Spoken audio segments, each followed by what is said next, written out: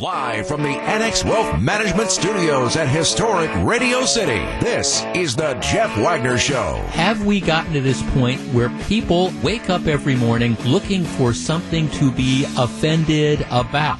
I live in this place called the real world, and I understand what is going to happen. Her story is, I was trying to scare him away. At the same time, she shot him point blank in the face. Okay, that's not exactly a warning shot. The AccuNet Mortgage Talk and Text line is open now. Give Jeff a call at 855-616-1620. Coming up next, Squirrel. And now, WTMJ's Jeff Wagner. Good afternoon, Wisconsin. Welcome to the show. Good to be back. Drew producing the show today and always. You carried on well in my absence, I presume. At least everything still works. So. Yeah, I'm still standing. We're still ticking. Absolutely. Well, I hope you had a great holiday season and a very happy new year. Again, it's that the time just goes by. It was 2 weeks that I ended up being off, and I did spend some time in the repair places. Like I say, I caught a truck throws up the stone, hits my windshield, and that started a couple trips to ultimately the windshield repair store. And it's not like the old days where, they can just slap a piece of glass in and replace it. Now it's these high-tech windshields that have to be safety calibrated and all this type of stuff. And, of course, they're 3 times as much money as the old sort of windshields were, but what can you do? And then, yes, that story I was telling a couple minutes ago was true. It's like we've got an open house on New Year's Eve, all these people coming over. My wife sends me down to the basement about 5:45. Hey, bring up some folding chairs. You walk down there, and there's this big puddle of water that does not belong. And then, of course, it's like, okay, you're in denial. Maybe there's not as much water as I think there is, but no, there's a lot of water because this hot water heater that candidly had been our house, the condo that I live in is a side-by-side condo. It's like a house. Had been built in like 2004, and the water heater was original equipment, and it just decided that it was going to burst or have a leak or something, and it chose New Year's Eve, probably around 5 o'clock to do that, but no problem. Got the plumber out, and Adam came in, brought in a new hot water heater, and by 9 o'clock we were good to go, and it gave me an interesting story. But it's like, I swear, some of these appliances, they know when it's New Year's Eve. They know when it's Christmas Eve. You can't notice the leak at 10 o'clock on a Tuesday morning when it's easy and not double time to get people to come out and fix stuff. No, it has to be on New Year's Eve or whatever. But all's well that ends well. Like I say, I hope you had a great Christmas and a great New Year. It is 2020. We start my 4th decade of doing a radio show. Start of the 4th decade, and I have been looking forward to it. Okay, we do not go gently into the good week. One of the things that I do, even when I'm on vacation, is not as intently as I do when I'm doing the show on a daily basis, but I do try to keep up with current events, and I amass a series of stories that I find to be interesting, and I hope that you will as well, and we're going to work our way through them. So some of them might have broken a week or so ago. Bear with me because I think they're still extremely interesting. Let's get started. Hubbard Park Lodge. Hubbard Park Lodge it's a restaurant in Hubbard Park. It's not open all the time, but they have a brunch. They have Friday fish fries. It's actually quite good. All right, Hubbard Park Lodge in the news because they decided, hey, what we want to do is we want to kind of jump on board this new trend that's going on. For example, there's the cafe at the Benelux Cafe in the 3rd Ward. They have like those snow globes, and you can sit on the roof and you can be in a snow globe, and you can eat outside during the winter, and it's a very, very popular thing. So at Hubbard Park Lodge, what they decide is, hey, we want to capture this experience. We want people to be able to still be outside during the winter, but be comfortable. So one of the things that they've done is they said, all right, here's what we're going to do. We're going to get a couple tents, and we're going to erect these tents. And what we want is we want them to be such that you can put a fire pit in the middle of the tent, and the idea that, well, people, you'll have this heated structure. So people will be able to go out, they'll be able to use the heated structure, they'll be able to get food, they'll be able to hang out outside this fire pit, and, you can rent them out. Okay, makes sense.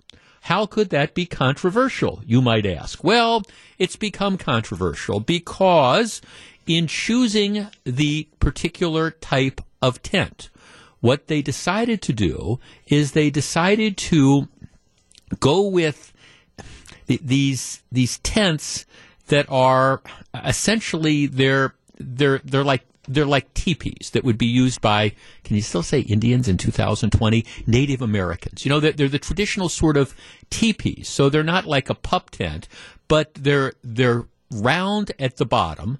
And, you know, they kind of go they're in a cone sort of shape, but they're perfect because for what they're trying to accomplish, because there's more space at the bottom and you can put the fire pit in and people can kind of gather around the fire pit, right? That's the idea. So they want to use this so people can rent them out. That's the whole plan behind this.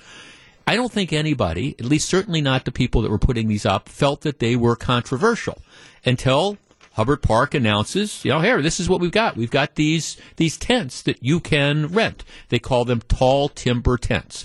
But, you could also, if you would look at this, you would say, hey, this looks like a teepee. All right? So the problem is that you have some of the perpetually offended and the politically correct who are outraged that Hubbard Park is using teepees for their domes as their heated structure. And the argument is this is, wait for it, cultural appropriation. How dare anybody who's not Native American use one of these quote-unquote teepees or tall timber tents. It's okay to use them for ceremonial purposes for Native Americans, but this is monetizing the culture. And it is terrible that people that are not Native Americans would be renting these type of structures and using them. All right, our number, 855-616-1620. That is the Accunet Mortgage talk and text line. Now, I have a confession to make. All right, over the break, I enjoy Chinese food. I do. And historically, a couple of my sisters-in-laws and brothers-in-law, we get together over the holidays and we go to our favorite Chinese restaurant. Go to our favorite Chinese restaurant downtown. Wonderful place. And we order all sorts of food that we like. And you know what? On occasion, we did that over this weekend, over the holidays. And you know what? I know how to use chopsticks. I do. Now, I'm a middle-aged white guy, but I know how to use chopsticks. And you know what? I was using chopsticks. So am I guilty of cultural appropriation? Our number, 855-616-1620. That's the Accunet Mortgage talk and text line. All right, should the people at Hubbard Park who are using these tall timber tents, teepees, whatever you want to call them, should they be, criticized? Should they be sorry? Is this a shameful thing, or is this political correctness once again run amok? 855-616-1620. That's the Accunet Mortgage talk and text line. Back to discuss in just a moment. This is Jeff Wagner, WTMJ. You're listening to Jeff Wagner on WTMJ. I admit that this stuff makes my head explode, and it did in 2019, and it did in 2010, and it certainly does it in 2020. Hubbard Lodge, which is it's a restaurant that's open part-time in Shorewood. They want to create an outdoor dining experience, so they go and they erect a couple, we'll call them teepees. It's that tall tent structure.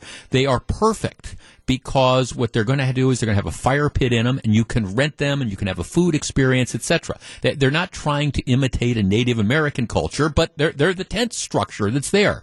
And you have a bunch of these people who are absolutely going nuts. Oh, this is cultural appropriation. And by the way, Hubbard Park Lodge isn't the only place that's doing this. There are other campgrounds and stuff across the state that apparently you can rent. We'll call them teepees if you want. All right, is this offensive to Native Americans? When I go to my favorite Chinese restaurant in downtown Milwaukee and I use chopsticks, am I culturally appropriating things? Give me a break. Let's start with Sue in Cedarburg. Sue, you're first. Hello. Hello. Oh, my goodness. What will they think of next? But think about it. There are shoes out there and slippers that are moccasins, and we buy those. We buy blankets, and they call them Navajo blankets. I mean, what's next? Well, right. I mean, doesn't there look? I understand if we were talking about, say, the Cleveland, that old Cleveland Indians logo, where you had the comical, Native American face. Okay, maybe I can understand why people are offended by that. I might even get to the idea of Redskins, but the notion that you now can't rent a tall timber tent or a teepee without being accused of cultural appropriation, it makes your head want to explode. Well, they're not calling it a teepee. Nope. It happens to be a tent, and it isn't even looking like a teepee. It's rounder and it's more boxier. And give me a break. They want to make something out of nothing because they can. Well, thanks for that's it. Because there's somebody somewhere who's always offended by something. Now, I think if you would look at these, most people, you would say, "Oh, that's a teepee." But I didn't understand. I've never realized that wanting to rent that type of tent for a dining experience or whatever, I've never realized that was something that we should be offended by or that we need to apologize for. If I'm the folks at Hubbard Park Lodge and I'm getting some of this feedback, you know what my response is? It's, get a life. I mean, seriously, get a life. There are real issues that we have to deal with in today's society when it comes to discrimination, when it comes to racial hostility, et cetera, et cetera. But really, you're going to look at these types of things and you're going to say, okay, well, I'm going to be offended because nobody other than a Native American can use that type of tent? Really? I mean, it's so frustrating. I'm getting a number of texts who are making the point about like the snow globe type of things. Should people who are Eskimos, for example, should they be offended by that? Because, okay, is that cultural appropriation? Again, is it cultural appropriation to use chopsticks if you're not Chinese? Well, all right, I'm going to continue to use chopsticks because I like them and because I can. And the idea of renting a tent and having to apologize for the type of tent is incredibly frustrating. Jeff, at Kohler Andre State Park, there's a teepee that's actually called a teepee, and people need to book that site a year in advance to get it. There's absolutely nothing wrong with it. Yeah, there's nothing wrong with this at all. All right, back with more in just a minute, and that's how we start out 2020. It's 12:22. This is Jeff Wagner. Back for more. Here's WTMJ's Jeff Wagner.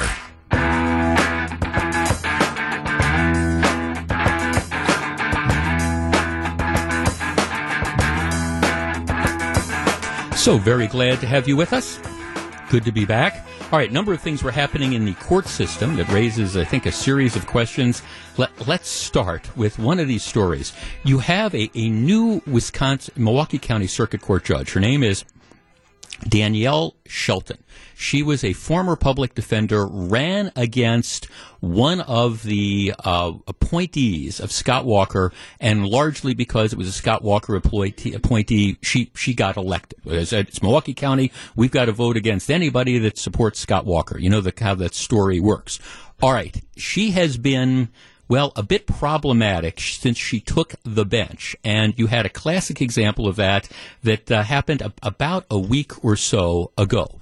One of the things that we learn is that in the court system, you're supposed to be colorblind. You cannot discriminate against people because of their race, right? It's something that, I think is a centerpiece of any sort of judicial system, that you can't discriminate against people based on race.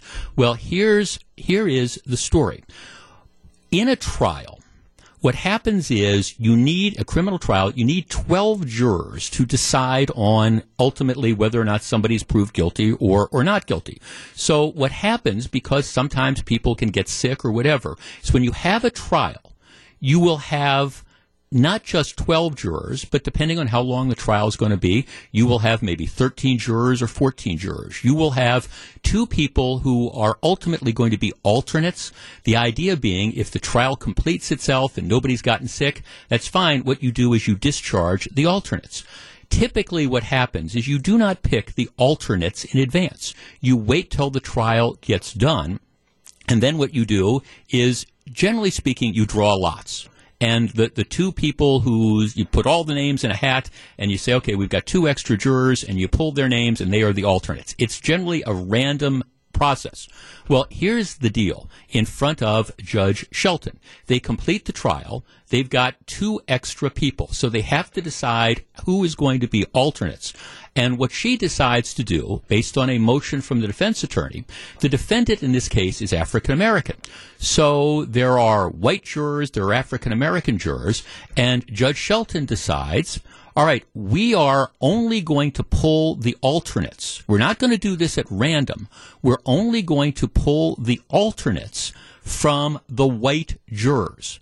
In other words, none of the black jurors will be considered to be alternates. They're in automatically. So we're not using a random process at all. Now, the district attorney's office objects to this, but the judge doesn't care about it. Ultimately, the defendant is convicted, which I think makes it much more difficult moving forward to see if you can appeal this. But the question that, for example, the Journal Sentinel raises is, is this possibly constitutional? And the answer is absolutely not. I think, whether you're a liberal attorney, whether you're a conservative attorney, regardless of your position on this, to discriminate based on somebody's race, just like it is blatantly illegal and unconstitutional to decide I am not going to put people on the jury because of their race, it is similarly unconstitutional to take people off of the jury simply because of their race as well. And in this case, this is what this Milwaukee County judge decided to do. All right, we are not going to use a random process. We're only going to allow the white people to be removed. It is screamingly unconstitutional. Now, again, the problem here is it's tough to get a decision like this reviewed because, like I say, the guy was convicted ultimately by the jury. So, the state doesn't have a basis for appealing that. If he had been acquitted, well, what they say is the jeopardy would have attached and it would have been possible to remove him from that. You put this whole thing together and you've got an absolute mess. Now, this is not the first time that this particular judge, who hasn't been on the bench that long, has done stuff that raised a whole bunch of eyebrows. But this is one of those situations that if you always thought that justice should be colorblind, well, I would have agreed with you, but that's not the way it operates, apparently, in Milwaukee County. Just a stunning, stunning decision. Okay, when we come back, it's the big story out of Illinois. We're going to discuss it. What's going to be the long-term effect of legalizing pot? This is Jeff Wagner on WTMJ. So, very glad to have you with us. All right, if you follow me on Twitter, and it's at Jeff Wagner 620, sent out a link to a story that appeared in the Chicago Tribune yesterday about, how to get high. Tips on smoking edibles, tips on smoking, edibles, microdosing, and more as recreational weed becomes legal in Illinois. If you are a child of the 70s and your typical exposure to marijuana is, I'm going to buy the marijuana cigarette. Well, you can still do that. They do sell pre-rolled joints, but they also sell all sorts of other ways that you can ingest marijuana, ranging from buds to edibles. You got to be careful with edibles, the story says, because they take longer to take effect because they have to be processed by the stomach, but they hit with higher potency. So you've got that, you've got vaping, you've got all these different choices. It's not simply, hey, I want to smoke a joint anymore. But the lines outside all these different places, and yesterday was the first day that you could legally purchase recreational marijuana, the lines were, if you're seeing these stories, hours long. You had a number of people who were waiting hours and hours and hours to be some of the first to purchase weed in various forms down in Illinois. In Illinois, 75 licenses are going to be issued in the first year. First round will go to 55 existing medical marijuana dispensaries, and then there's also going to be the recreational ones.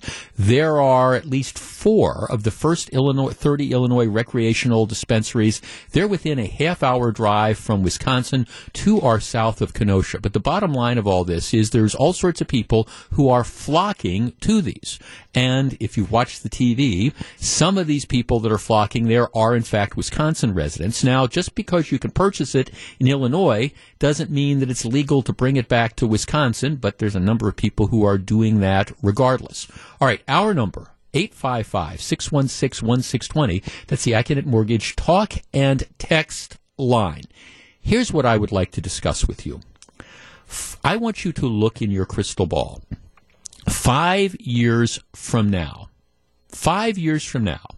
is Illinois going to look back at yesterday and today, where they've now jumped feet first into the legalization of marijuana?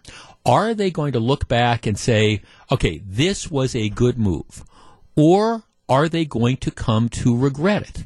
Now, that's an important question because at some point in time over the next several years, Wisconsin is going to have to be confronting that issue as well. 855-616-1620. That is the Accident Mortgage talk and text line. Now, I understand that I swim upstream with this. Over the years, whenever we have talked about legalized marijuana on this program, I would say the calls run 80-20 in favor of legalization. And the big arguments that I hear are, well, people are going to do it anyways, so given the fact that people are going to do it, why don't we just legalize it? Why don't we tax it? Why don't we get the revenue? All right, that's the argument. My counter argument is that, yes, people do it. I understand that. But if you make something legal, more and more people will do it.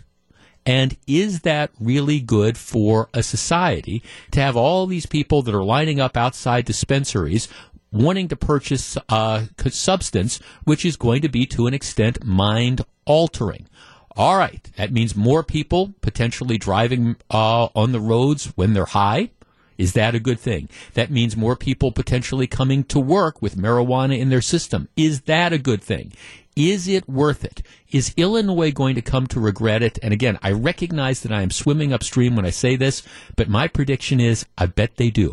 All right. 855-616-1620. That's the Accident Mortgage talk and text line. The counter argument is, hey, look, this is the wave of the future. This is where we are. Let's go with the flow. What do you think? We discuss in just a moment. If you're on the line, please hold on. This is Jeff Wagner, WTMJ. You're listening to Jeff Wagner on WTMJ.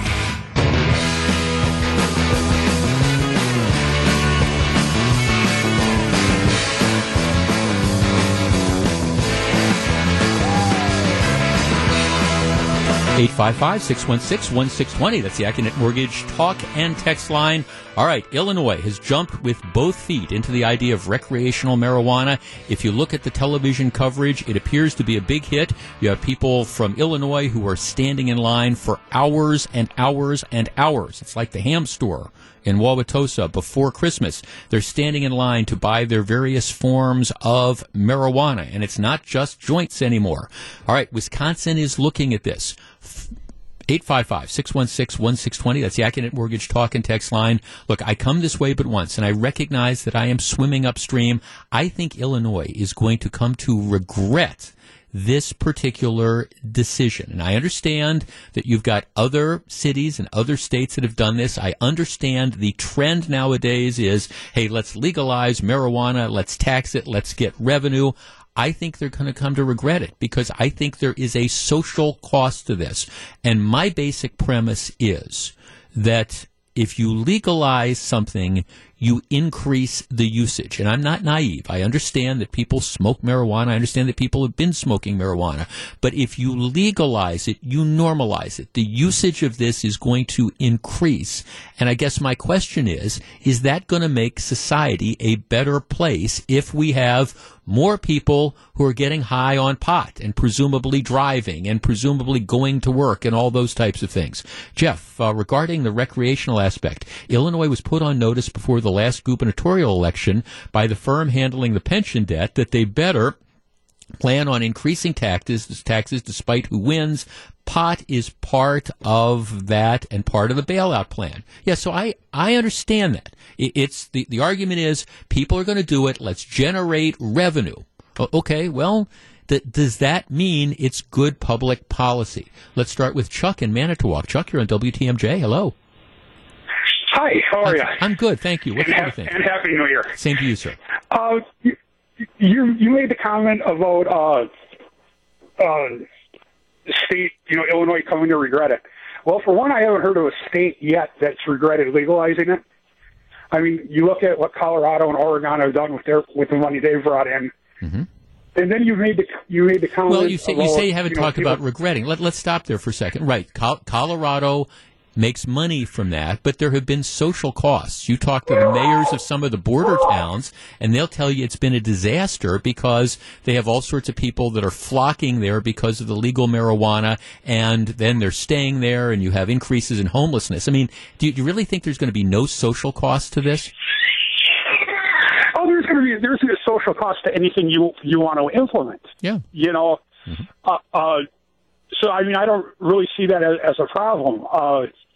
If there's homelessness, a lot of the tax revenue they're getting from is going to fight that. I mean, if you look at what Denver has done with their school systems, my nephew lives out there. He's got 2 younger kids. And the amount of after-school programs that are funded by legal weed is amazing. His son is 9 years old, and he's into advanced robotics already and things like that.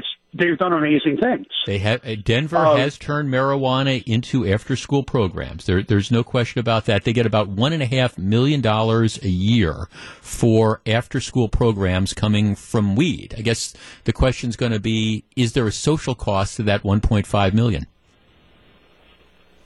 Okay, now thanks for calling. I understand. I understand it generates revenue, so I get it.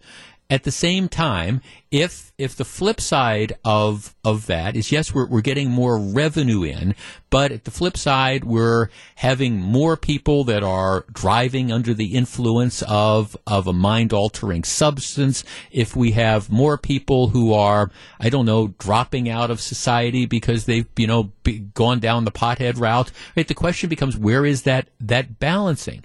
Now, again, I understand there's this thirst for tax revenue that's there, and I understand the argument that people make that say, well, okay, yes, maybe 1 out of 10 people who start with marijuana are going to use that as a gateway drug, but what about those other 9 out of 10, and isn't alcohol just as bad? My question has always been, though, do you want to, if we agree that we have a problem with drunken driving, do you want to say, okay, let's complement this, let's potentially make it worse by legalizing pot? Mike, you're on WTMJ. Hey, Jeff, thanks for taking my call. Thanks for calling. Yeah, sure. I think you're off base here with this. Are more people going to try it? There's going to be a few more people trying it. There are going to be more people bringing it back across state line. That's their own decision. They're going to have to deal with it. They're going to have to realize it's wrong. They're going to get arrested. That's not right. We have to wait until it's legal here. As far as, oh God, I'm all flustered now. You're doing fine. You're doing fine. Okay. My daughter lives in Canada also, and there are social programs being developed with this money that's being generated also.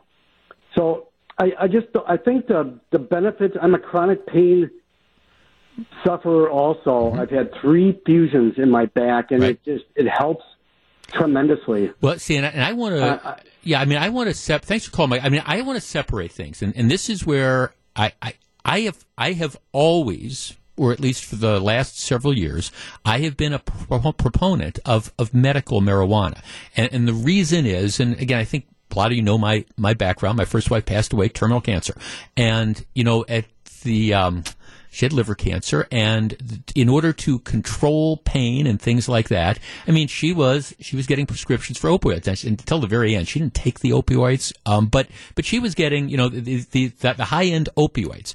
And I've always believed that, okay, in a situation where if a doctor could prescribe that, if you have, for example, marijuana that might take the cancer patient, might increase their appetite, It might, ease nausea, any of those different type of things. If you can prescribe, these high-power opioids, why shouldn't a physician be able to also prescribe marijuana? Okay, I've always believed that. So, for people that are suffering with chronic pain and things like that, I believe that medical marijuana should be an alternative that you can potentially use. Now, having said that that's an alternative, though, for, again, the prescription stuff, that's different than recreational. And that's where I've always kind of drawn the line. But if you want to talk about medical marijuana, I'm not the guy to argue with you about that. Let's talk to Maria in Milwaukee. Maria, you're on WTMJ. Hello. Maria? Hello, and how are you doing? I am well. So glad Happy I got New Year. to talk to you. Well, thank you for calling. Oh, Happy New Year to you. Yes. I was just curious because I was listening to the station and wondering why no one is mentioning alcohol. And alcohol is worse. So I'm thinking no one says anything when the snowmobilers are out there, when the bikers are out there. I'm 65. And, did I try this back in the day? Yeah. I have a lot of health issues. And, dude, you don't get, you can actually have marijuana and not, really. And you're not falling off your bike as compared to having liquor inside you, and you're like, whoa. So Marie, now first of all, you got to understand, I'm not going to be the poster boy for drunken driving, and I agree we have a huge epidemic of alcohol abuse. Okay, so I'm with you on that. But because we have a problem with alcohol abuse, does that mean that we want to make it easier for people to, try other mind-altering substances and get behind the wheels of cars? Because I don't know about you, but I don't want somebody high on pot driving a car either. Seriously, I'm all with you. I have a granddaughter that was hooked on heroin, went through that. I have a niece that's on cocaine. I could give you the shebang on this, and I get it. But when I look at what marijuana can do, and compared to liquor, it's like you try to see both of them, and it's like it's not really doing. It's like doing the tollways in Illinois, and Milwaukee's not getting up to the fact that, come on, do that and help taxing everybody else. Well, and no one's doing that. Well, Maria, thanks for calling. Look, here's the thing. I understand the search for alternative tax revenue. Okay, I get it. And I appreciate that we've got all these needs and things like that. And I'm all in favor of that. My concern is that if you agree with my premise that legalizing something is going to increase its usage, and I think that's a fair comment. I think there's no question that we're going to look back and we're going to say, okay, ever since we started legalizing marijuana, that means more and more people are going to use it. For a small number of people, it is in fact a gateway drug. The numbers I see are about 10%. Maybe it's 5%, maybe it's 15%. That people who go on to harder drugs, start with marijuana. But let's use that 10% number. Okay, now that doesn't mean that people aren't going to still, that don't use marijuana now aren't going to, go on to other drugs. But I think it means that a higher number of people are going to start using marijuana. So you've got that social cost that is there. I am concerned about the other social costs as well that come with it. So I get the revenue. I also understand that I am swimming upstream here because the general attitude is, well, people are going to do it anyways, so why don't we legalize it? Why don't we tax it? I think it's going to be interesting. 5 years from now, maybe we'll be having the same discussion. We'll look back. Yes, Illinois will have gotten a lot of extra tax revenue, and who knows what they will have done with it. They'll have gotten a lot of extra tax revenue, but the question will be, has there been a social cost? And my answer is, I think, yes, there will be. This is Jeff Wagner. Live from the Annex Wealth Management Studios at historic Radio City, this is the Jeff Wagner Show. And now, WTMJ's Jeff Wagner. So very glad to have you with us. Melissa Barkley, first of all, nice to see you again. Haven't seen you for a while. Yes. Happy New Year. Did you have a Happy New Year? I did. I had a wonderful New Year. All right. Just did something low key, but still it was nice. That's it. Well, that's the way it is. Are you a regular rideshare user? Do you use like Uber or Lyft or things like that? I do. Funny you mentioned that. On New Year's Eve I did. I took a Lyft. Okay. Mm-hmm. Just so you don't have to drive, don't have to worry about drinking and the convenience. Correct, yeah. I actually, I think more and more people are doing that for exactly those reasons. You don't want to have to worry about drinking and driving. I think as more people, for example, particularly younger people, move into the downtown, the urban areas, don't want to be saddled with the hassle of the expense of a car and insurance and figuring out where to park. And so they're using those ride-sharing things more often. I would agree with you, yeah. It is definitely the wave of the future, which brings us to our first topic in this hour. All right, if we agree that Uber and Lyft are things that people are going to use now and are going to continue to do, and I believe that to be the case. I think it's a growth sort of business. The question becomes, where are you going to get the people that drive for Uber and Lyft? And this has become a very interesting question because of a new law that went into effect in California. And all this stuff starts in California, and then it migrates, back east, and it ends up in places like Madison. Starting yesterday, January 1st, a new law went into effect in California. And I'm going to sort of summarize this. But what it essentially does is it's targeted at what they call the gig economy. Gig, G-I-G. Like if you're a musician, you get a gig. So, on Friday night, you might go and play at Gru's Roadhouse. You're not an employee of Gru's Roadhouse. They've hired you to come in and play on Friday night. And then maybe Saturday, you're going to go over to Jeff's Bar and Grill, and you're going to play there. It's a gig. You're not an employee of any of the places, but you play gigs. Well, the basic concept between, and we'll talk about Uber now, and maybe you're a driver for Uber. The whole idea behind Uber is that Uber does not have, as a general rule, the employees at Uber are not drivers. What happens is you sign up, you qualify to be a driver, and then you, by and large, decide the hours that you want to work. Uber doesn't come in and say, okay, you've got to be here and you've got to be available to drive from 9 in the morning till 5 at night, or from 7 at night till midnight. I mean, Uber does not assign your hours. You get to decide how long it is that you want to work, and you get to decide when you want to work.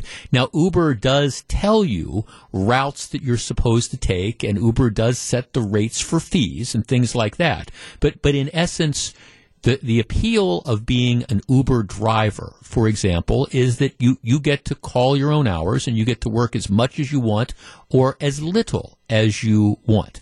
And it applies to Uber drivers and all sorts of other people who act kind of as freelancers. The law in California that went into effect yesterday essentially says that all the people that are driving for Uber and all sorts of other freelancers as well, you're not freelancers anymore.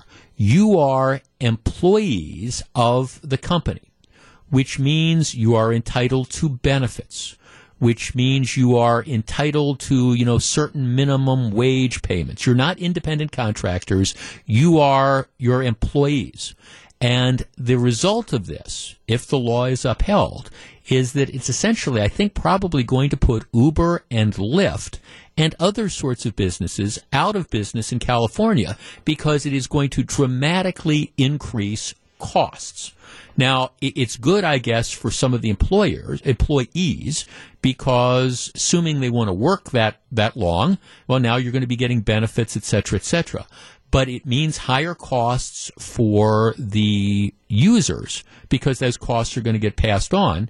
But it also changes the character of, who an Uber driver is.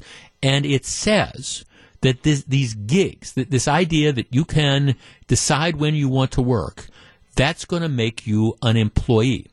Our number, 855-616-1620. That is the Accunet Mortgage talk and text line.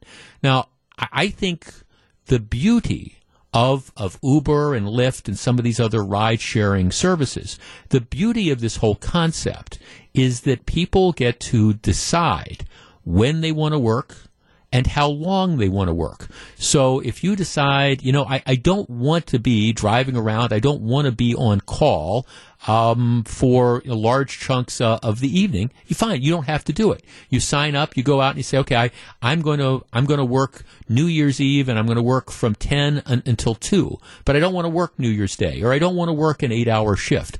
That's kind of the beauty of the setup. This law effectively eliminates that. Now, there's nothing in the law that says that you can't allow people to schedule themselves and you can't allow people to decide how much time they're going to work. But as a practical matter, that's not what the business model is. Our number, 855-616-1620, which is the Accunet Mortgage Talk and Text line. I guess the question is, should these companies, these rideshare companies, be forced as the law, under law, to treat the people who drive for them as employees? And my answer is no. I mean, I think this is the business model that's out there. And I think, granted, you don't get health insurance benefits, but at the same time, you're not an employee in the typical sense. You get to control your hours. You get to decide when you want to work. You get to decide how much you want to work. And to me, that doesn't make you an employee. That makes you an independent contractor. It's not like a job, for example, here at WTMJ, where my producer, who is an employee, he gets a schedule. And the schedule says, okay, well, you're supposed to be here. You get here at 10 o'clock. You're here till 4 o'clock. That's the deal. All right, 855-616-1620. That's the Accunet Mortgage Talk and Text line. Let's start with David in Mequon. David, good afternoon. You're on WTMJ. Hey, Jeff. Hi, David. Thanks for taking my call. Sure. Hello? Yeah, hi. Go ahead. Okay. I was just going to say, California, what they've been trying to do is essentially, top-down government. They want to control everything that a person does within that state. This is just another great example of, I think, where the state has actually gone too far. And I'm hopeful, even though there's a very liberal Supreme Court over there in California, in the state there, based upon some other rulings, they've actually been pushing back against some of the policies that California did. I know this, and unrelated, the reason why I'm hopeful that this will be repealed is that they were trying to get Donald Trump to have his taxes and his returns in order for him to get in the primary. And the Supreme Court there, it was unanimous that they said that that's a slippery slope. So I'm hopeful that maybe they'll look at this in the same way, that this is a little bit too much overboard with the policies. Well, I guess I'm just looking at this, and if this is upheld, I mean, it seems to me what happens is Uber goes out of business because this will increase the costs of Uber dramatically because it's not their business model. And so people might say, oh, well, this is going to be good for the employees. Well, not if Uber goes out of business and doesn't operate in California, then everybody ends up losing their job.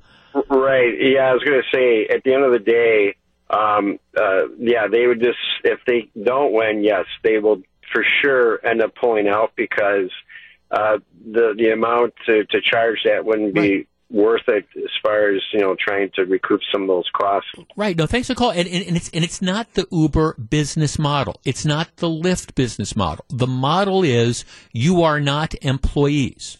The model is you get to, and that's the beauty of it, I guess, in one hand.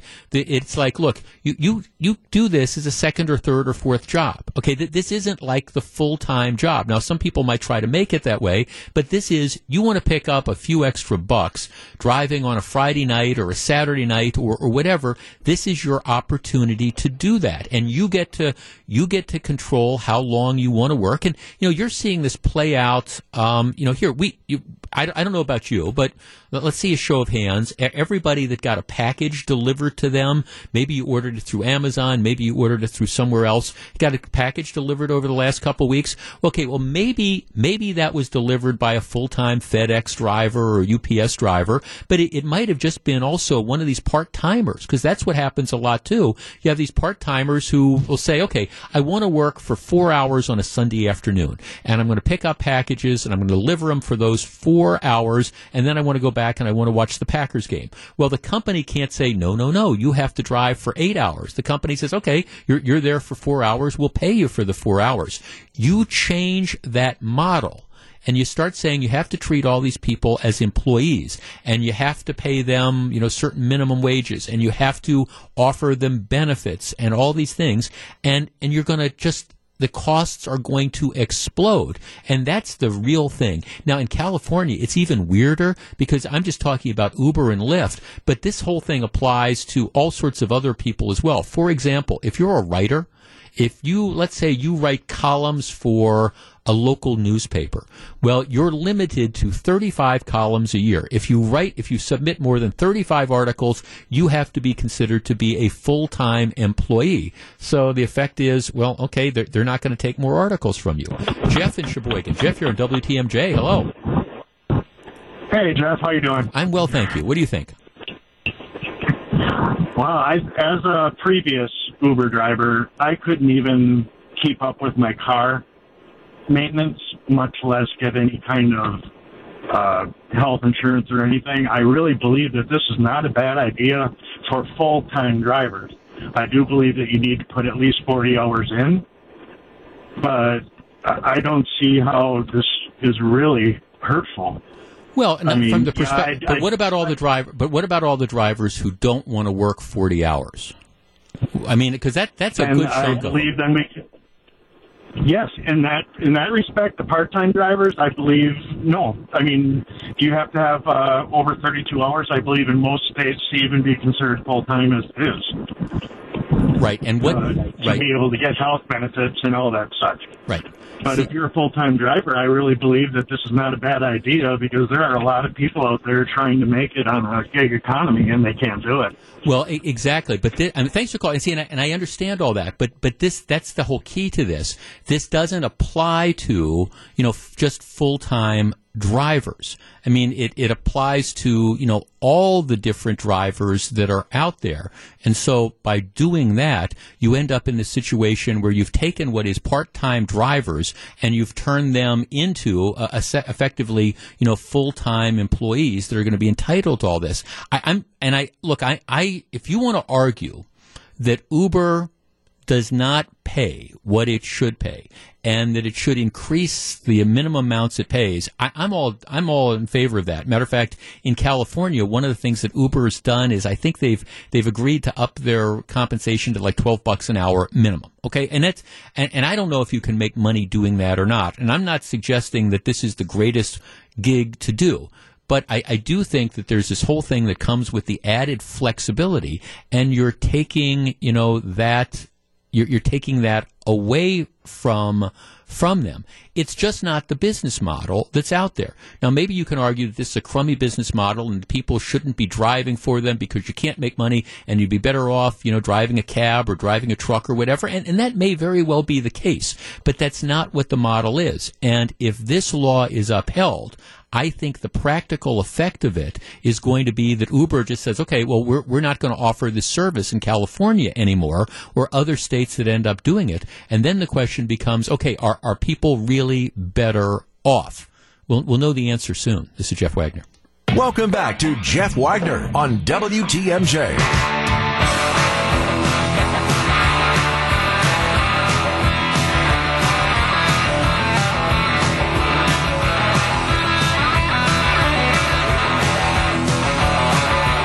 So very glad to have you with us. All right, here's a guy, looks like he's about to win the legal lottery. And I'm not going to criticize the city attorney's office because what happens sometimes is in our modern litigation system, sometimes it's just cheaper to pay the ticket and move on. Here's the deal.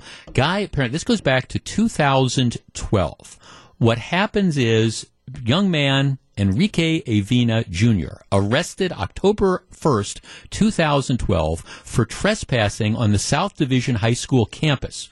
All right, apparently what happens is somebody from South Division, a couple police officers, see the guy ride his bike onto school property despite two previous warnings not to return. He was a student at the high school, but had only been to 1 hour of class that year and had skipped classes that day. The assistant principal told the police that the guy had not been reinstated as a student and he shouldn't be on school property. At the time, the high school was struggling with gang violence, and this particular particular guy had gathered outside the school's main entrance during dismissal time with a group of 8 to 10 people that included known members of a gang. The group moved after being asked to leave, but started yelling at pedestrians and flashing gang signs nearby. Most of the group ultimately went inside a home or dispersed when the police said they'd be arrested. This guy, though, rides his bicycle back towards the high school, allows another person to get on the back of his bike, and rides onto the school lawn. At that point in time, the police drive their car. He's in the median. They force him to stop in order to arrest him. He jumps off his bike. He puts his arms behind his back. The complaint says officers forcefully and aggressively grabbed him by each arm, and one of them apparently twisted his arm upward. The guy's arm breaks. The two police say, "Now, look, we didn't use excessive force on this. We admit he put his arms behind his back, but we denied that he had forcefully grabbed." Okay, et cetera, et cetera. They filed a civil rights lawsuit against the police, and now apparently they're recommending a settlement in the amount of $68,000. $68,000 for, in this case, a defendant who started the entire situation by not complying with police orders. Now, again, why am I not criticizing the city attorney's office? Because in one of these situations, you risk going to a trial, and what happens is some jury decides, oh, this is this terrible thing, and we're going to award hundreds of thousands of dollars. So sometimes you just have to settle. But in one of these cases, again, none of this happens if the guy isn't where he's not supposed to be and complies with police orders in the first place. He doesn't, and he's walking away with $68,000. This is Jeff Wagner. Jeff Wagner on WTMJ. So, Brew, who's producing the show today and always, did you see any movies over the break? Have you been into movies lately? No, but only because it was too busy. I meant to go see Knives Out on Christmas, and every single thing was sold out. Yeah, well, we went, I saw 2 movies over Christmas. One, and if you follow me on Twitter, we actually, oh no, I guess it was my wife was posting on Facebook. We had like this date night. We went to see Bombshell, which is the Fox News thing. How was that? It was good. It was very much like, Showtime did this 5 or 6 part miniseries or 7 or 8 part called The Loudest Voice. It was very similar to that. It's all about kind of the demise, Fox News and the way they objectify women and stuff like that. But I thought that was interesting. But the movie that I saw, and I mentioned this on Twitter. If you follow me on Twitter, it's at Jeff Wagner 620. This is a movie that, candidly, I think it is a must-see movie. It is one of the best movies I have seen in years and years, and that movie is the new Clint Eastwood movie, Richard Jewell. Now, it's not doing that much box office business because it got savaged by reviewers because it is very, very politically incorrect. But I'm telling you, if the guy who plays Richard Jewell isn't nominated for an Oscar, it's going to be a travesty. For those of you not familiar with the Richard Jewell story, Richard Jewell was a security guard, and the guy was admittedly sort of an odd duck. He was kind of he was one of these guys who was a wannabe cop. And he, lived with his mother in Georgia, and he'd worked as a security guard, and he'd worked as a campus guard, and he kind of had this sort of authority complex. He was one of these people who, thought having the badge gave him all this power and stuff, but he wanted to be a cop. But he was sort of an odd guy. So he's working security at the Atlanta Olympics. And he's at Centennial Park, which is the big central area that they had, and it's where they had all the concerts and stuff. And what happens is a series of pipe bombs goes off, and he had found the bombs. What happened was he was the first one to see the bombs. What happened was he sees a bunch of kids that are like in this area, and they're drinking beer and they're throwing beer bottles. He tells them to move, so they give him a little bit of static, and then he notices that there's this backpack that's under a bench where these kids were. So he goes to get the cops to get rid of the kids. And the cops come back and they notice this backpack, and then he insists that they call they call in the people who look at suspicious packages. And it turns out that these are 3 pipe bombs that are there. And the movie does a pretty good job of depicting this. And then what happens is they try to move everybody back. I mean, this is this huge crowd. There's tens of thousands of people that are there. This is the Olympics in Atlanta. And they're moving people back while the bomb squad is coming there, and the bombs go off. And a couple people killed, a couple people hurt. But, I mean, Richard Jewell, in the beginning, he's hailed as this hero because he's the guy who found the bombs first. Well, early on in the investigation, the FBI, who doesn't really have a clue as to, who set these, the FBI decides that they're going to focus on him. And they bring in, they have these security people who do, and again, Richard Jewell is kind of an odd guy. He's one of these guys who wants to be a police officer. And they bring in a psychological profiler who says, okay, this guy fits all the characteristics of the lone bomber. He's somebody, who, wants attention and wants to be a police officer and has this hero complex, et cetera, and they look at all these things and they figure, okay, he fits all these points of the profile. So they start to focus on him. Now, interestingly, and this shows how law enforcement can really get it wrong, early on, this whole lone bomber profile thing falls apart because a few minutes before the bombs go off, there's a call that's made from a payphone outside of Centennial Park saying, hey, there's bombs in Centennial Park. They're going to go off. Well, they knew where Richard Jewell was. All these witnesses knew where he was. They were able to place his whereabouts, and he would not have had time to go and make this phone call. He couldn't have physically gotten from where people saw him to where the payphone was and back. So this idea, they focused on him originally because they thought the guy was, he fits this lone bomber profile. Early on, they knew that he couldn't have been a lone bomber. There would have had to have been an accomplice. So the whole profile thing falls apart, but the FBI doesn't change its targeting. They focused on him. Then what happens is somebody in the FBI leaks the story to an aggressive reporter for the Atlanta newspaper. Now, where this becomes controversial is the movie implies that the FBI agent and the reporter he gave her the information and then they had sex. There's no evidence as to whether they did or didn't have sex. But there's no question that, an FBI agent leaked this information. But because they introduced the sexual element to it, it becomes even more controversial, and you got people saying, this reporter would never have slept with people to get the story, etc.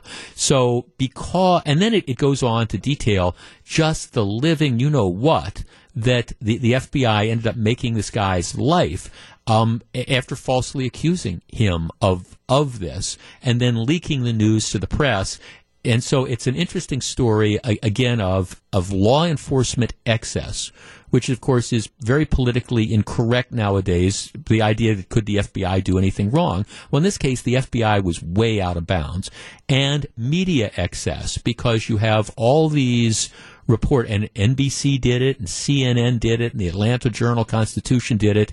They get this leak, and then they decide that they're going to run with this, and they really ruin the guy's life. Well, as it turns out, he didn't do it. I mean, it was some guy years later that they catch who was the real bomber, but you essentially destroyed this man's life. It's an outstanding movie that, again, because of the politically incorrect nature of the movie, the fact that it does highlight, in this case, FBI excesses, which is what some people just don't want to look at nowadays. They think that there's an uncomfortable parallel to what went on with the FBI's Russia investigation, and then the implication that you'd have some reporters who would do whatever it takes to get a story. You put those two things together, and it's not sellable to the mainstream media. But I'm telling you something, before this movie goes away, it's really a must-see movie. It is one of, I do topics from time to time where I really have to go back and think about, what's the last really good movie you saw?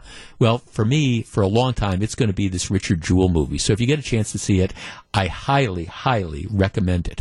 When we come back, all right, should you be punished for trying to save the planet? Stick around.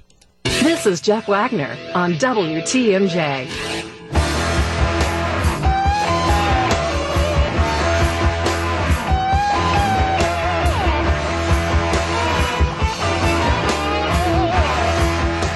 So very glad to have you with us. All right. In Wisconsin, just to kind of go through the background on this, when you stop to fill your car up with gasoline, whatever that price you see that's up there, what's gas right now, around $2.30, $2.40 a gallon, there is a federal gas tax of 18.4 cents. There is a Wisconsin gas tax of 32.9 cents. So about, do the math, about 51 cents a gallon goes to taxes. All right. Wisconsin has the 19th highest state gas tax in the country as of February of last year. So that's the deal. The Wisconsin gas tax has been frozen at that level for a long time, and there's this huge argument going about whether we should increase it or not. But between the federal and the state gas tax, it's about 51 cents a gallon, somewhere in the neighborhood. So about 20% of the cost you pay per gallon goes to taxes. All right. Now, what about a situation where you don't drive a car that uses a lot of gasoline? For example, what if you drive a hybrid car? One of those, and I'm talking about the true hybrids, one of the ones that it's got a gasoline engine, it's got the battery, and as a result, you're running off the battery for a long period of time, and then the gasoline engine is only kicking in at certain points. So instead of getting 25 or 30 miles a gallon, you're getting 50 miles a gallon, 60 miles a gallon, whatever that would be. But you're still driving on the same roads as people who have the internal combustion engine cars, and so to that extent, you're still creating a wear and tear.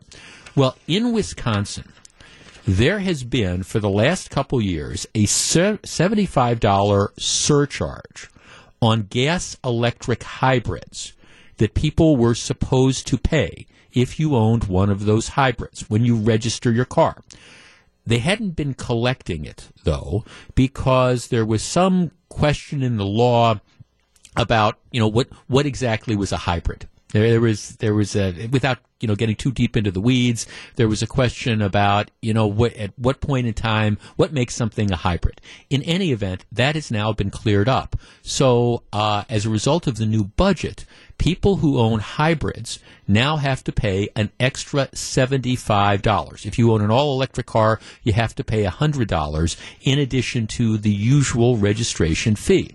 Well, what's the number I saw here? There are about 70,000 hybrid vehicles in Wisconsin. So now you have these 70,000 people who now all of a sudden they're getting charged an extra $75. And a number of these people are starting to say, wait a second, this isn't fair. Why should we be punished by doing the environmentally responsible thing? Yeah, we own the car, and yes, we're paying the registration fee, and yes, we get extra mileage, better mileage, and yes, we don't have to use as much gasoline, but, we pay typically a surcharge. It costs extra to buy these hybrid vehicles, etc. It might cost more if we have to replace out the batteries and things like that, but the argument is that it is fundamentally unfair to charge hybrid owners an extra $75 just because they are being, quote unquote, environmentally responsible by driving a car that gets a lot of mileage. And the argument would also be, hey, if I was driving a regular vehicle, by regular I mean a non-hybrid vehicle, but a small car that was getting 40 miles a gallon versus somebody that was driving an SUV getting 25 miles a gallon, you're not charging that driver more. Why charge the hybrid drivers more? Our number, 855-616-1620. That is the Accunet Mortgage talk and text line. I don't have a problem with the extra charge. Do you? Is it unfair to punish people for being environmentally responsible?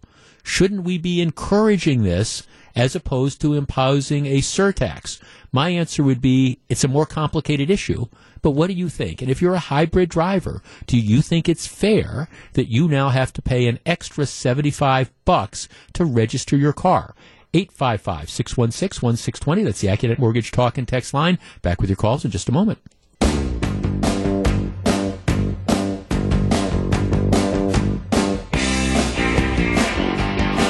855-616-1620. I think, look, I understand why people might think they're being punished. I don't have a problem with this hybrid tax. Let's start with John in Hartford on WTMJ. Yeah, thank you. Hi, John. Yeah, I would have no problem with their paying that extra money because it's not an environmental issue. It's a matter of what does the gasoline tax money go to? Why was it first instituted? To maintain and build new roads. Mm-hmm. Those hybrid vehicles use the roads as much as non-hybrids, but they're not really helping to maintain and build new ones. Well, not proportionately. Yep. Okay. Well, let me ask you the tough question then. Is that if that argument is correct? And by the way, I agree with that. But is that then a justification? I mean, what about the small car that gets internal combustion engine, you're not a hybrid, that gets 45 miles a gallon versus the car that gets, I don't know, the SUV that gets 25 miles a gallon? Should, by that rationale, should the smaller car that gets 45 miles a gallon pay a surcharge as well? Well, I hadn't thought of that one. That's what I'm here for. Yeah. No, okay, no, thank. No, I mean, no, thank. I know it. I mean, I think that's one of the things. Actually, it's what. Because I think that's an interesting argument to make. It's one of the reasons why I think the whole gas tax method of financing the roads is antiquated because it doesn't take that into account.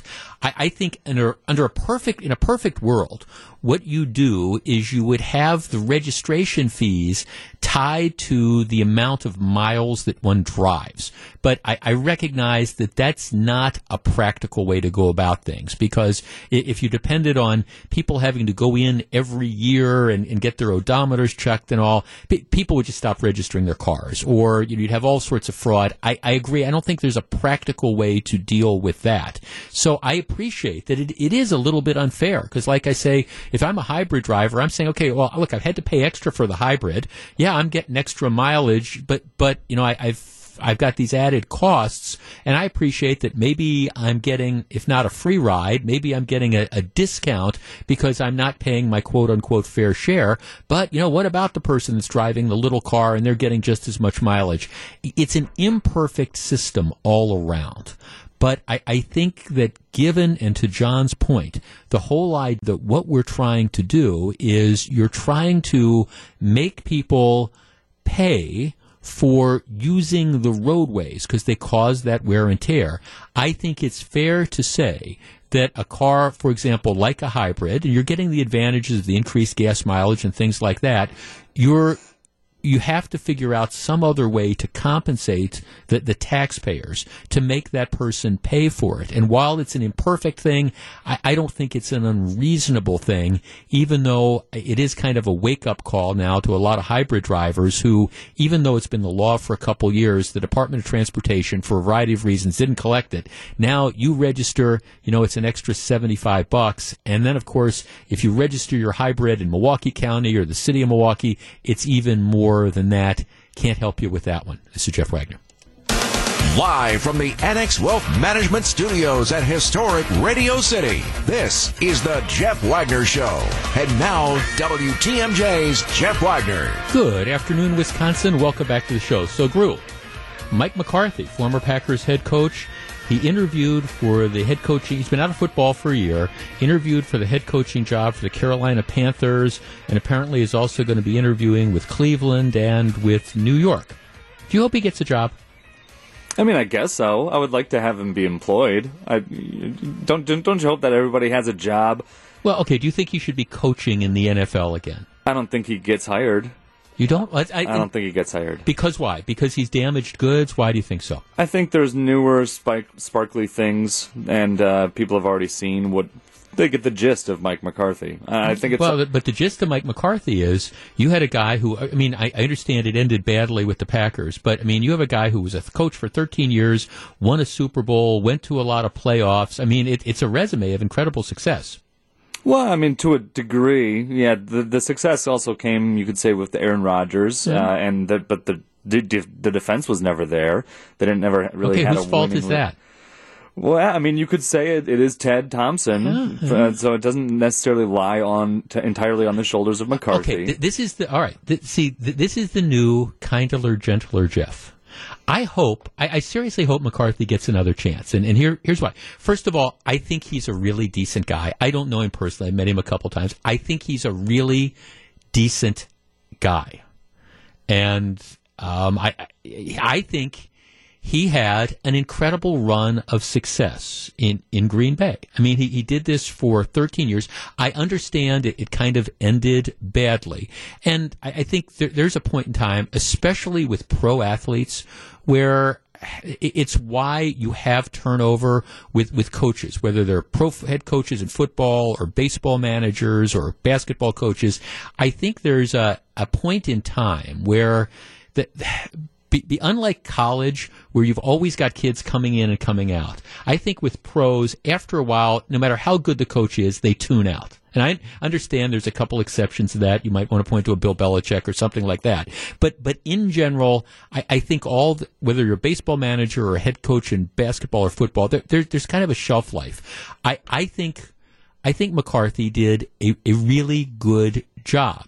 And to the extent that there are people who say the Packers should have won more, and I don't disagree with that, I'm not sure how much of that blame I put on McCarthy. I mean, I think Ted Thompson, the general manager, particularly the last several years, I don't think he did a great job of drafting the kind of players that McCarthy needed. And just like, if you remember a few Packers head coaches ago, Mike Sherman was the head coach and the general manager. I always thought Mike Sherman was a decent head coach. Mike Sherman was a lousy general manager, and Mike Sherman, the general manager, got Mike Sherman, the head coach, fired, in my opinion.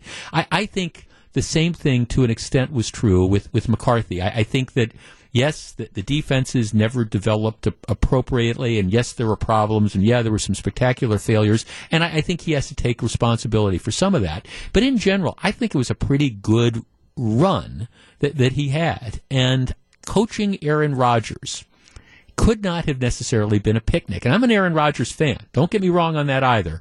But very, very strong-willed. And I think there was a time where ultimately Mike McCarthy lost the team. And I think the Packers were right to move on. I think it was just that time.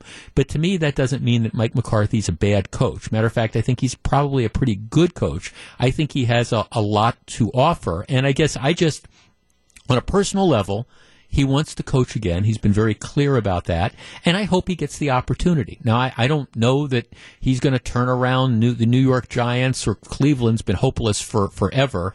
And, in Cleveland, you've got the ownership is a mess.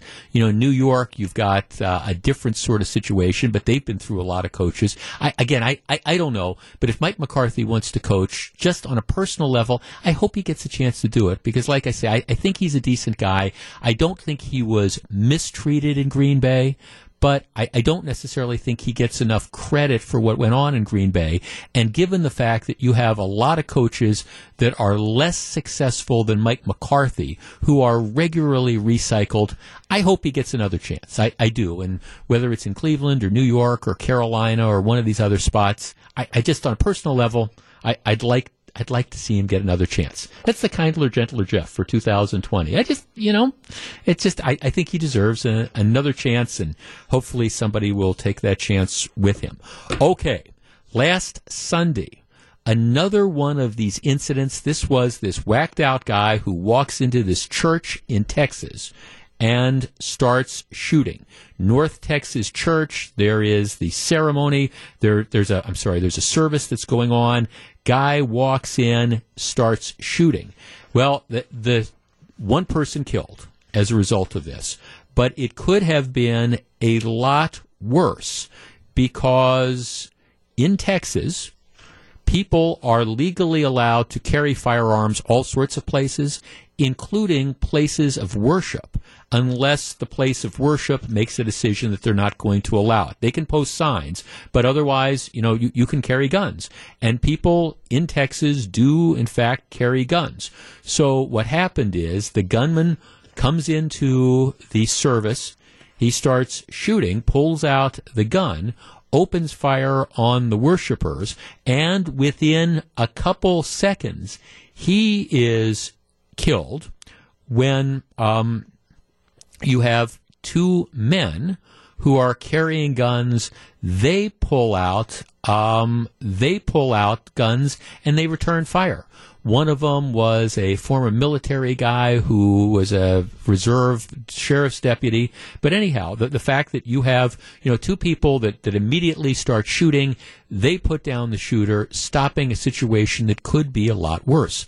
This has now sparked this huge conversation about, handguns, raising the question about, are people, if we allow law-abiding citizens to legally carry firearms into places like churches, and I agree, it's a hell of a commentary on today's society that you would need to carry a gun into a church.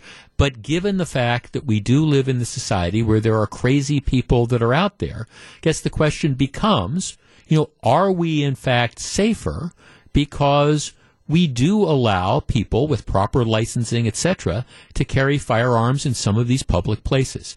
And this ties in a way to, the shootings that we had in Wisconsin in the schools a couple weeks ago, where you had, again, remember you had the school, the police officers that were in the schools who confronted, again, out-of-control students, and because they were there and because they were armed, they were able to stop a situation from getting materially worse. Okay, 855-616-1620. That is the Acunet Mortgage talk and text line.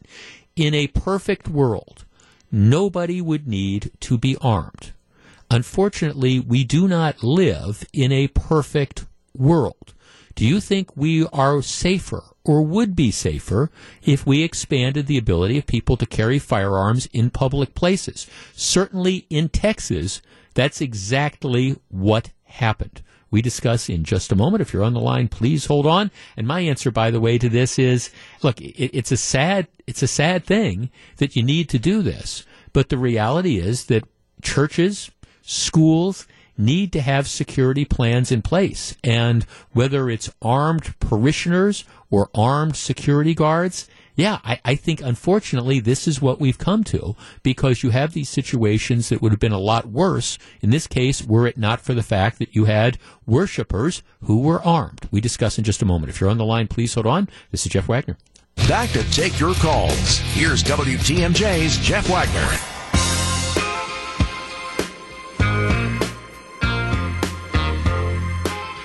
So very glad to have you with us. Let's start with Tim in Grafton. Tim, hello.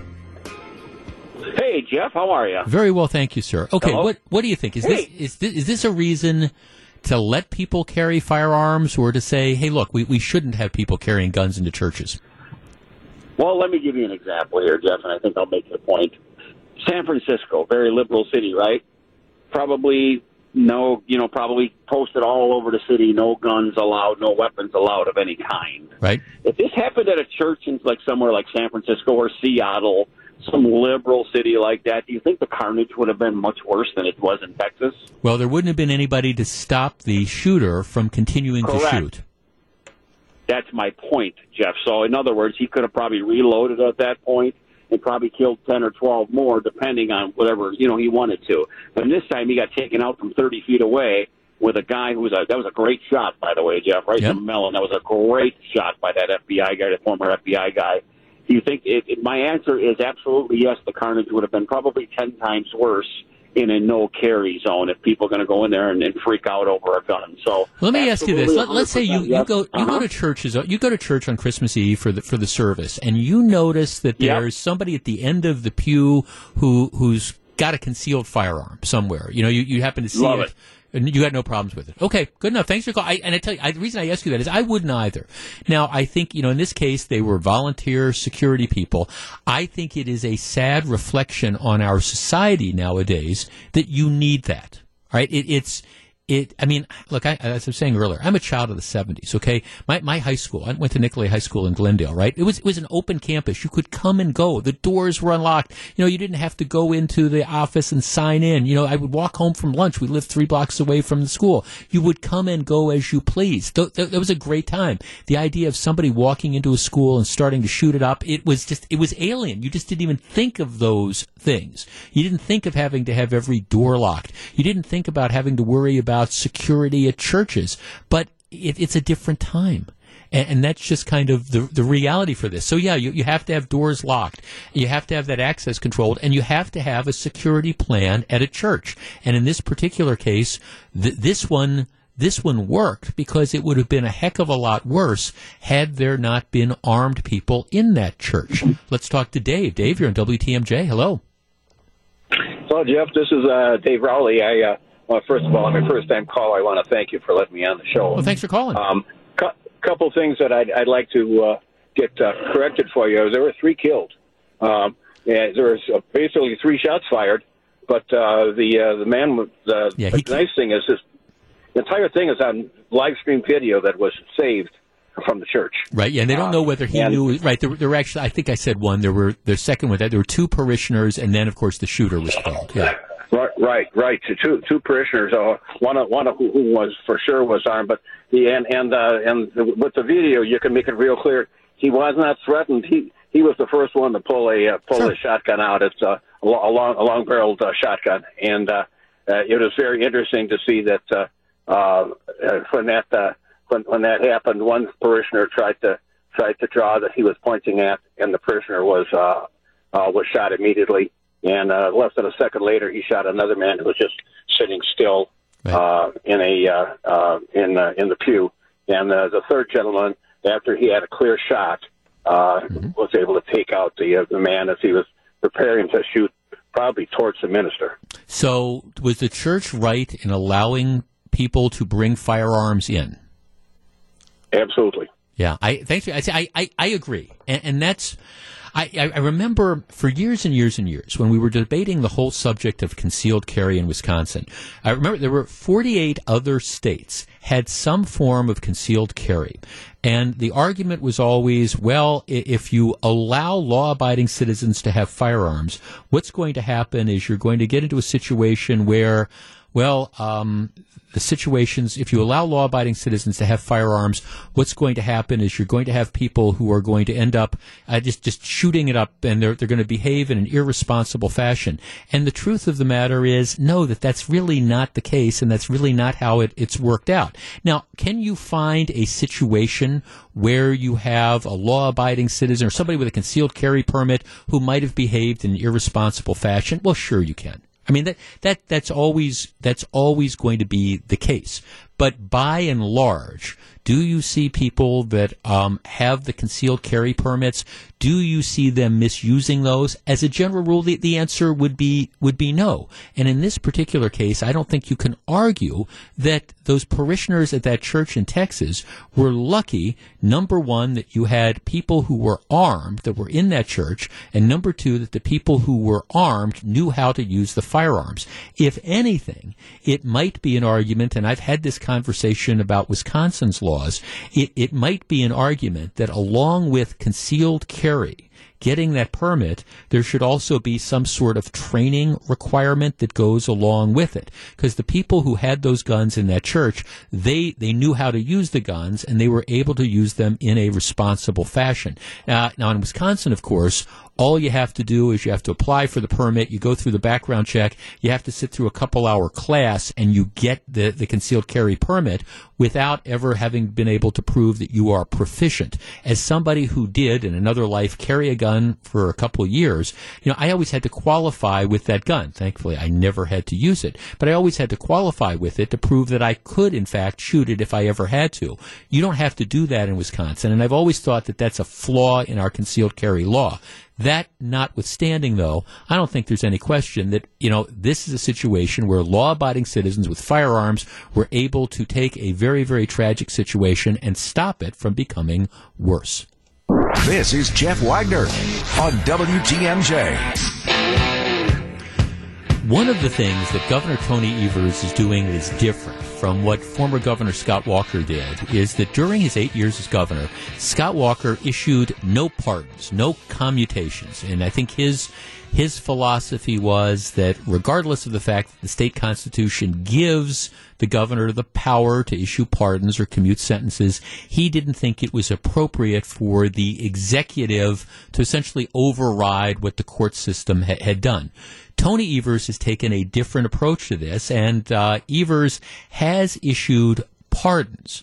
Now, the pardons he's typically issued have been directed at people who had committed crimes, generally speaking, lower-level crimes a number of years ago and have gone on to lead productive lives, but because of something they did when they were 21 years old and now they're 55, they can't own a gun to go hunting or something like that. And as a general rule, I've had no problem at all with the pardons that Governor Evers has issued. That being said, I think it's something that you have to use sparingly because I don't think you want a governor, any governor, deciding, hey, I disagree with this judge or with the court system, and so I'm going to exert my will. And I've been critical of executives, starting with President Trump, for some of their use of pardons. President Clinton, I think, just abused the pardon process on his way out. Well, credit where credit is due. Governor Evers, right before Christmas, rejected a request to commute the sentence of Brendan Dassey, who was, of course, convicted of the murder of Teresa Halbach. Now, this has some people all upset because, again, if they watch the documentary, quote-unquote documentary, Making of a Murderer, they think that there's this incredible injustice that Stephen Avery and Brendan Dassey are in prison. As somebody who followed that trial closely, I have no question in my mind that both of them are guilty as you know what and belong in prison. But credit to Tony Evers, because it would have perhaps in some circles been easier if he had issued a commutation and he just simply said, hey, we're not commuting sentences right now. This isn't a pardon where, somebody who's, again, served their time and demonstrated the fact that, they've been a model citizen for years and years, we're going to, give them essentially a clean slate. That's not what we're talking about here. We're talking about releasing somebody who has been convicted of murder from prison. So, kudos to Governor Evers for, at least in this case, doing the right thing and refusing to commute the sentence of Brendan Dassey, even though this would have been, in some respects, the more politically popular thing to do. Jeff Wagner on WTMJ.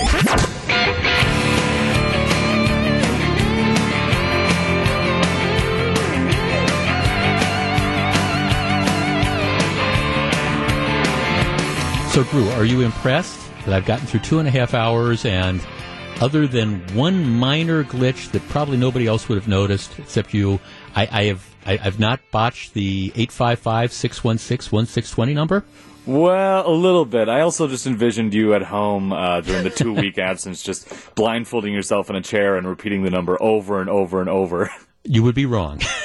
Oh, man. You would be wrong. As a matter of fact, this morning I was like, what is that new number again? But I was actually okay. But I've made a conscious effort. When we first did this a couple weeks ago, it was, I admit, especially for the first hour of the show, I announced it. It was the Jeff Wagner drinking game. If you sat there with a bottle of your favorite liquor and you decided to take a shot every time, I was tempted to say 414 instead of like 855, well, you would have been intoxicated by the end of the first hour. But I got better the second 2 hours. I got better the second day. And today, again, I think it just, old habits die hard. And after 20-some years, it's just kind of ingrained to you. But I think everybody's starting to get used to it. It's 855-616-1620, which is the Acunet Mortgage talk and text line. Okay, so I was telling the story at the start of the show about how my New Year's Eve evening started out. We were having an open house. So I think we ended up with like 30 or 40 people. Not a full-blown party where everybody stayed till midnight. Matter of fact, at midnight, I think we were down to just 6 other people besides Fran and I.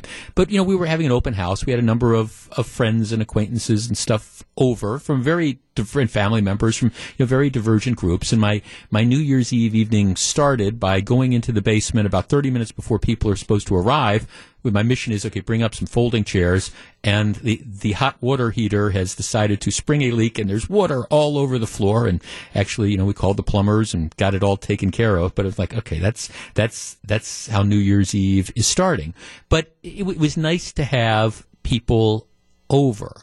And I enjoyed having the New Year's Eve party. But it was interesting because I was talking to a couple of people who were there, including some of my friends who've, we go back more and more New Year's Eves than I can remember. And we were thinking and we were talking about some of the places that we had gone on New Year's Eve, some of the bars or restaurants that we had gone over the years on New Year's Eve that were no longer there. For example, one of the places that I used to go to a lot on New Year's Eve, there used to be a Pandal's restaurant in Bayside, right on the corner of like Lake Drive and Brown Deer Road. And it was there, it was an institution, it was there forever and ever, years and years. And they had they used to have a New Year's Eve thing, and we used to go there. Now that hasn't been there for a while. We went to spent a couple of New Year's Eves at a restaurant called the Boulevard Inn. That's been gone. And then we were kind of going through. Oh, remember that New Year's Eve we spent at Maury's, the Tavern on Prospect. We were going through some of the different bars or restaurants that we used to love to go to that aren't there anymore. There was a story the other day in the Journal Sentinel about bars and restaurants in the Milwaukee area that closed just in 2019. And for example, a number of them were at Bayshore Town Center, the Sprecher Restaurant, the Homewood Fire Grill. I mean, that one ended up closing. The Applebee's Neighborhood Bar, that one was at Bayshore, that ended up closing. Smith, the restaurant that was in the Harley Davidson, the hotel, that was there. Milwaukee Beer Bistro, Silver Spring House, which was a place that if you grew up in Glendale, you went to, and I admit I spent a couple New Year's Eves there. That one's gone. Devon Seafood and Steak, that was at Bayshore, that's closed. Friday's Front Row Sports Grill, closed in December. They're going to reopen that under some other name. But, the list kind of goes on and on and on. All these places that you used to hang out at that don't exist anymore. And we were taking a walk down memory lane, and somebody was saying, well, remember this place or remember that place? And it was quite interesting. So I thought what we would do, before we concentrate completely on 2020, we'd look back on 2019 and the years past. Our number, 855-616-1620, which is the Acunet Mortgage talk and text line. All right. Before we look forward, we look back. A bar or a restaurant that you used to regularly go to, for example, that you miss. It's closed. Maybe you never thought the place was going to close. Maybe it was a place that you used to hang out at a lot, and now it's just gone. 855-616-1620. That's the Acunet Mortgage talk and text line. I call this segment Gone, but Not Forgotten. All right, that bar, that restaurant, maybe you went there for New Year's Eve. Maybe you were just a regular. Maybe it was your Cheers, and now not there anymore, and you wish it was still open. We discuss in just a moment. If you're on the line, please hold on. 855-616-1620. That's the Acunet Mortgage talk and text line. Back with your calls in just a second. This is Jeff Wagner. You're listening to Jeff Wagner on WTMJ. Hey, before we go to the phones, lest I forget, if you have money invested in the stock market, 2020 starting out with a bang. Dow Jones Industrial heading for a record high close. Right now it's up about 255 points. The NASDAQ, which is the tech-heavy indicator, that's up a full 1%. It's up 96 points. Big day in the stock market. I think the reason it's probably driving it is reports over the last couple of days indicating that there's at least a tentative preliminary agreement, trade agreement between the United States and China. So that's something that has been roiling the markets, and so it looks like they're making progress on that. Okay, 855-616-1620. I was thinking on New Year's Eve of all the places we used to hang out at, and so many of them are gone. Let's start with Jim. Jim, you're on WTMJ. Hello. Hey, Jeff, I know you're going to like this one. It's Mark's Big Boy. Oh, yeah, we had friends. I'm sorry, go ahead. We used to go to the one on Port Road all the time. Yep. Yep. And they had the best fish and chips that you can imagine, as I'm sure you remember. They were fantastic. Yep. And I've actually been to the original Bob's Big Boy in Burbank, California. Right. No. And, of course, they did have your favorite statue out there. Oh, the big, right. Now, thanks. Yeah, see, it's funny you mention that because we had a number of people that came over to the house on New Year's Eve and had not been to our house before. So I was taking tours, and if you take a tour of our house, there's like little Big Boy bobbleheads all over, and they would say, well, why do you have the Big Boy bobbleheads? And I'd say, well, because, I've always wanted to get one of those 8 or 9 feet high Big Boys and, put it outside and uplight it, and I haven't been able, I've been told I can't, which probably makes sense, so I've settled for the bobbleheads. All right, let's talk to, 855-616-1620. Let's talk to Steve in Oconomowoc. Hi, Steve. Good afternoon. Hi, gone but not forgotten. Chi-Chi's. Okay, they had for people who might not be familiar, they had several of them throughout this area, and those restaurants were as hot as you could wait in line for an hour and a half or 2 hours on a Friday or Saturday night to get into a Chi-Chi's.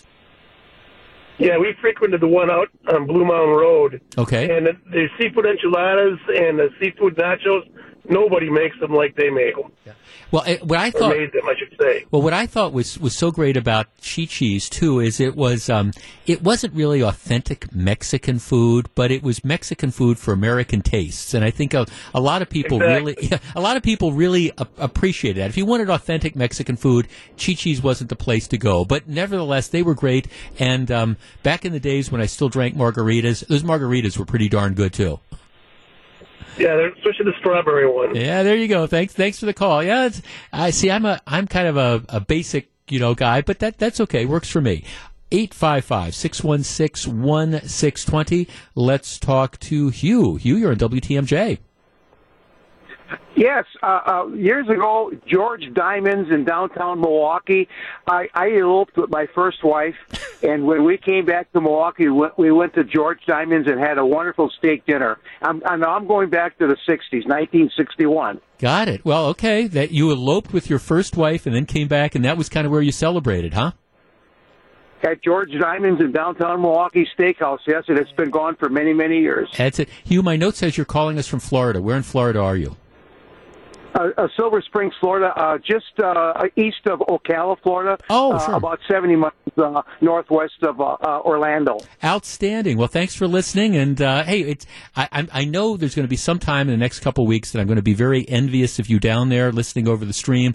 But at least today it's 45 degrees. Can't complain too much. Let's talk to Mark in Port Washington. Mark, you're on WTMJ. Hello. Hello there. I was going to mention Mark's Big Boy, too. I'm a Port Washington guy, but instead I'll mention Nino's or even Echo Bowl. Echo Bowl on used to be on Port Washington Road in Glendale there, yeah. There's a Walgreens there now. Yeah, they're right. All these places from our childhood, they get replaced, and they're either a bank or they're a CVS or they're a Walgreens. I can't figure it out. Yeah, me either. Yeah, no, but it's interesting. I mean, it does kind of show how bowling changed. But yeah, I spent, as somebody who grew up in Glendale, I spent many hours of my misbegotten youth hanging out at Echo Bowl or going the other way at there in Brown Deer in Bayside or Fox Point. There used to be Port Lanes as well. That's where you used to hang out. You'd hang out at the bowling alleys. Jim, you're on WTMJ. Hello. Hello, Jeff. Yes, the Jim. Simon House, and I'm sure you know that place, right? I do. As a matter of fact, the Simon House originally was on Silver Spring in 400 West. My mom worked for a dentist whose office was there, and then later on they moved to Glendale on Green Bay Road. But we used to go there. That was like if my parents wanted to take me out for a really nice dinner, they'd take me to the Simon House. The finest in Milwaukee. Now what you have, you're loaded with dive bars all over the place. Yeah, well, you get some peanuts and a glass of beer today. Well, thanks. Now you got to understand, you're talking to a guy who appreciates a good dive bar as well. But the Simon House was just a special place, and I don't think it was ever quite the same after they moved from their original location to the one over in Glendale. But yeah, my parents used to love that. Joan in New Berlin. Joan, you're on WTMJ. Hello. Oh, hi, Jeff. Hi, Joan. As I'm sitting here listening to you, another one came to mind. But first of all, I have a bar, Don's Pub on 33rd and Lincoln, was a place that we go to every Friday night for fish fries. They had really good fish fries, but they've been gone for a while now. And then Tuckaway Supper Club at the Tuckaway Golf Course. That's closed for a few years. That was always very nice. And then my last one, though, is Captain's Steak Joint. Oh. remember that cheese fondue that they used to have at Captain's Steak Joint? That and old fashions. Yep, you got it. I can remember. I mean, they'd have this. Oh, it's kind of like this toasted thing, and then you'd kind of dip it into the big things of the cheese sauce. And I'm sure that any health problems I have now, I'm sure what happened at Captain's helped contribute to some of those. But that stuff was great. Yeah, they had this Captain's Steak Joints all over. Yeah. No, that was it. Great choice. No, and Captain's Steak Joints were owned, as I recall, by the Marcus Corporation, and there used to be. I lived for a while when I was in law school. I lived at Juneau Village, and there was a Captain's right across the street from there. And then when I was a kid, younger, we always used to go. There was one out by Northridge when there was still a Northridge that was there. There were a number throughout the area, but incredibly successful at all these places that you end up missing. Okay, I've got a whole bunch of texts on this. Let me share a couple of them. Country Kitchen. Couldn't beat the cheap Friday night chicken and fish buffet. I remember Country Kitchens from back in the day. Fuzzy Thurston's Left Guard on Blue Mound. Yeah, that's certainly remember the Left Guard. There were also, that was a chain. They also had one in Appleton that we used to go to as well.